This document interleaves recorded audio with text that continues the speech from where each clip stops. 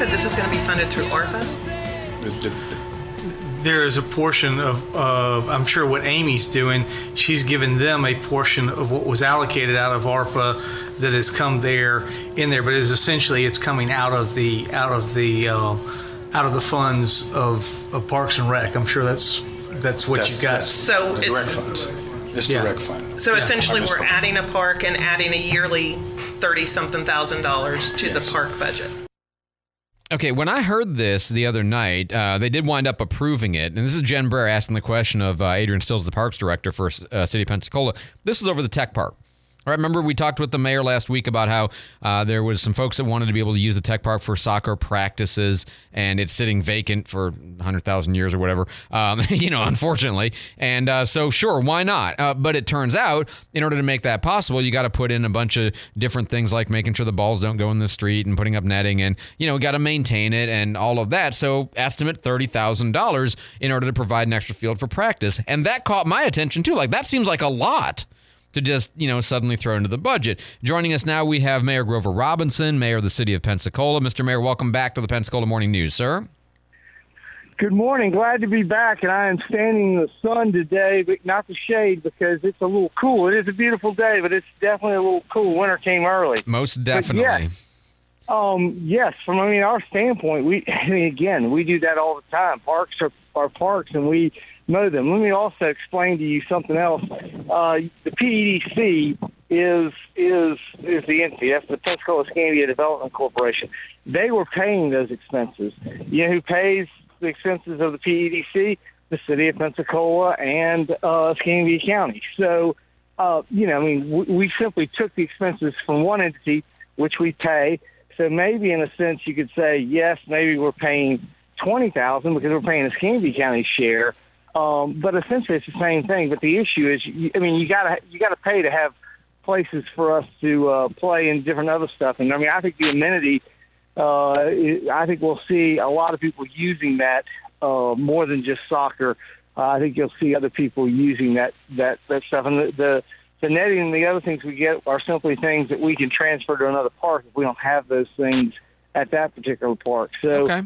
And I think that's a fair point about the PEDC, about how they were paying it already, and so this is money just going to come a little bit more higher share from the city. I appreciate that perspective. My one question though is this just for like one team? Is it an adult team? Is it a youth team? Is there multiple teams? Who's actually going to be using it? The youth team requested it, but again, our fields are open for anything that could be there. There are other people. We've had lacrosse people ask. We've had a number of people ask. The problem that we have is the fields that we currently have.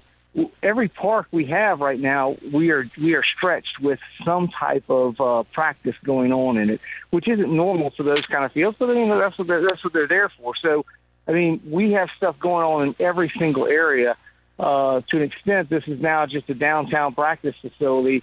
I think you'll see it utilized by a number of people who will take advantage of the opportunity to go practice there. Okay. Essentially, yes, we take care of the mowing, but PEDC was already doing the mowing. So it's not like a new expense that's there. I think it's just amenities you've got to provide for the public, and that we have a growing public that demands more space and more opportunity to play sports. Yeah, no, and that's true. And that was a point that Director Stills very clearly made, is that we're bursting at the seams. Even though we just made a soccer complex, we're still like, it's ever growing. It's like we can't make pickleball courts and soccer fields fast enough to keep up with the growing demand. Which brings me to a different question. I don't know whether you've been paying a lot of attention to the transition team meetings for Mayor-elect Reeves, but one of the things that came up in the last one was a conversation about, trying somehow or other to revitalize the push to make schools open up their athletic facilities and playgrounds and things like this so that the public can use them. I am 100% on board with this. I have been saying this for years. I don't know whether that can be done around the state, but I know you're leaving office, but is that something that you would see as helping this problem? It certainly is available, but you're talking about a different jurisdiction and the different stuff there. Of course. You already are a citizen. If you're attending the transition team, why don't you go to a school board meeting and ask them? At this point, fair. A school has not been interested in opening their properties.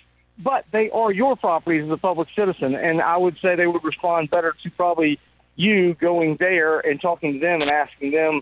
But they have their own set of problems, and I don't get involved in their business. It's like the whole thing. I know you wanted to discuss what's going on with the pipes, and I keep trying to remind people the city of Pensacola doesn't run sewer pipes. We are working diligently to find solutions to sewer stuff, but there is an active community board that has elected leadership that does that. And if you're concerned with them, I mean, I would certainly go to them.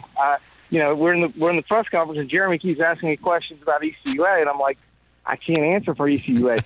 Yeah. But they are something you could go to them and talk to them and ask them those questions. I mean, we're trying to work with it. We are partnering with our partners, and I think we are making success. I mean, I think the Garter Street discovery, while an unconventional discovery, was a really good thing, and it's probably going to allow us to significantly shut down a pretty significant source of it's not 100% of what we had problems with, but I would say it's a pretty significant source, seeing that we had an open sewer under Garden that nobody knew about. Just don't repeat ever the phraseology that we've solved a big chunk of the problem, okay?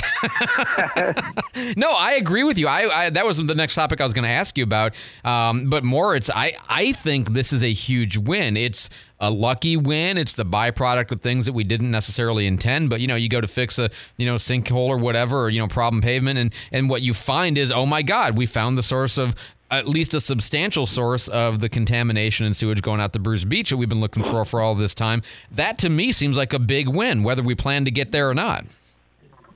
No, I feel the same way. And I think part of that happens because we are working together jurisdictionally.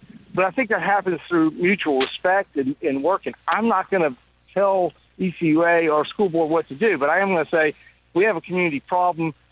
You and I are both part of it. Let's partner and work together. And I think that's what we've done with this whole Bruce Beach thing and what we've been able to move forward. And I think that shouldn't be lost in the work that Bruce and I have been able to at least establish and get things moving, which didn't happen under prior administrations and prior leadership.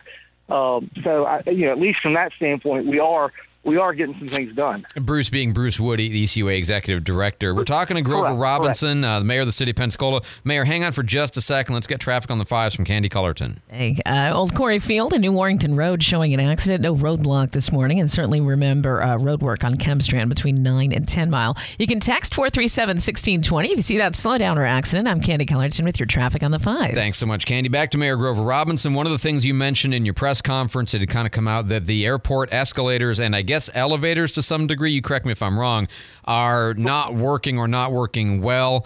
This is not good. But why is it? Because it seems like the airport is thriving and bustling. We can't build parking spaces fast enough. Why is there not money for it? I mean, what's the issue? Well, here's the deal, Andrew, and our issue is we don't want to go in there and totally replace everything that's in there, because what happens if in the new decision you decide, hey, it's sort of a two-part issue too, because if in designing the new terminal, you decide, hey, you know what, we need a bigger entrance area. Those things are too close to the entrance. We probably need to take out both the escalator and the elevator site and move them and create a better space, because we're getting more people, and you don't want these choke points that we're already beginning to see because our space is built for a much smaller load, and now we've got everything taking it up. So probably what you're going to do is you're going to come in and rip all that out, and now you've spent a considerable amount of money to go in there and put in all new things that you're just going to rip out in 5 years. It's the kind of stuff that people get frustrated with. They're like, why'd you do this?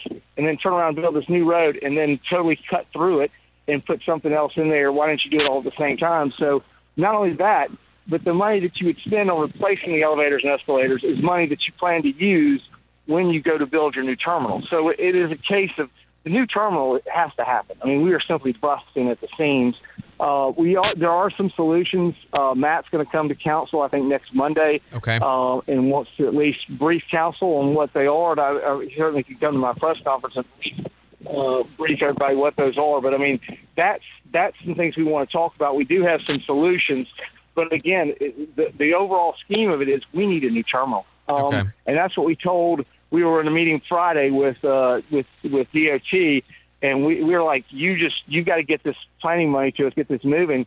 And so when the infrastructure money, we expect to be here in about another 12 to 18 months, we expect that we could turn around and get a terminal built and really enhance the lives of people in Northwest Florida, especially those in the city of Pensacola and Sandy County. So I get all of that, and that makes sense to me that you don't want to have to, redo what you've fixed now in a couple of years when we put the new terminal in based on how we reconfigure the airport for that.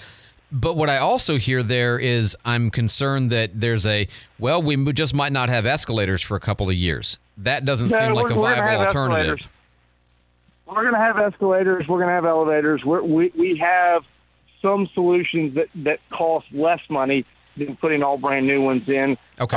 But we're working through it. And the biggest problem we have, though, with the escalators is they are just old. And so finding the parts is becoming harder and harder. But for us, we think we have a solution that, again, I think I'll be happy to get Matt to illuminate next Monday. Matt Coughlin, airport director, for people who don't know. Yeah. Okay. Yeah.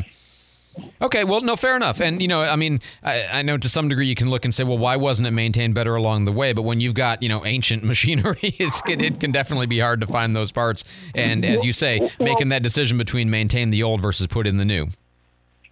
I will remind you that now would have been just the time, and typically in October would be the time right now that we would be doing more of that maintenance and other stuff. In off season. We can't do it. We're slammed full. We're slammed now as we used to be in summer months 10 years ago.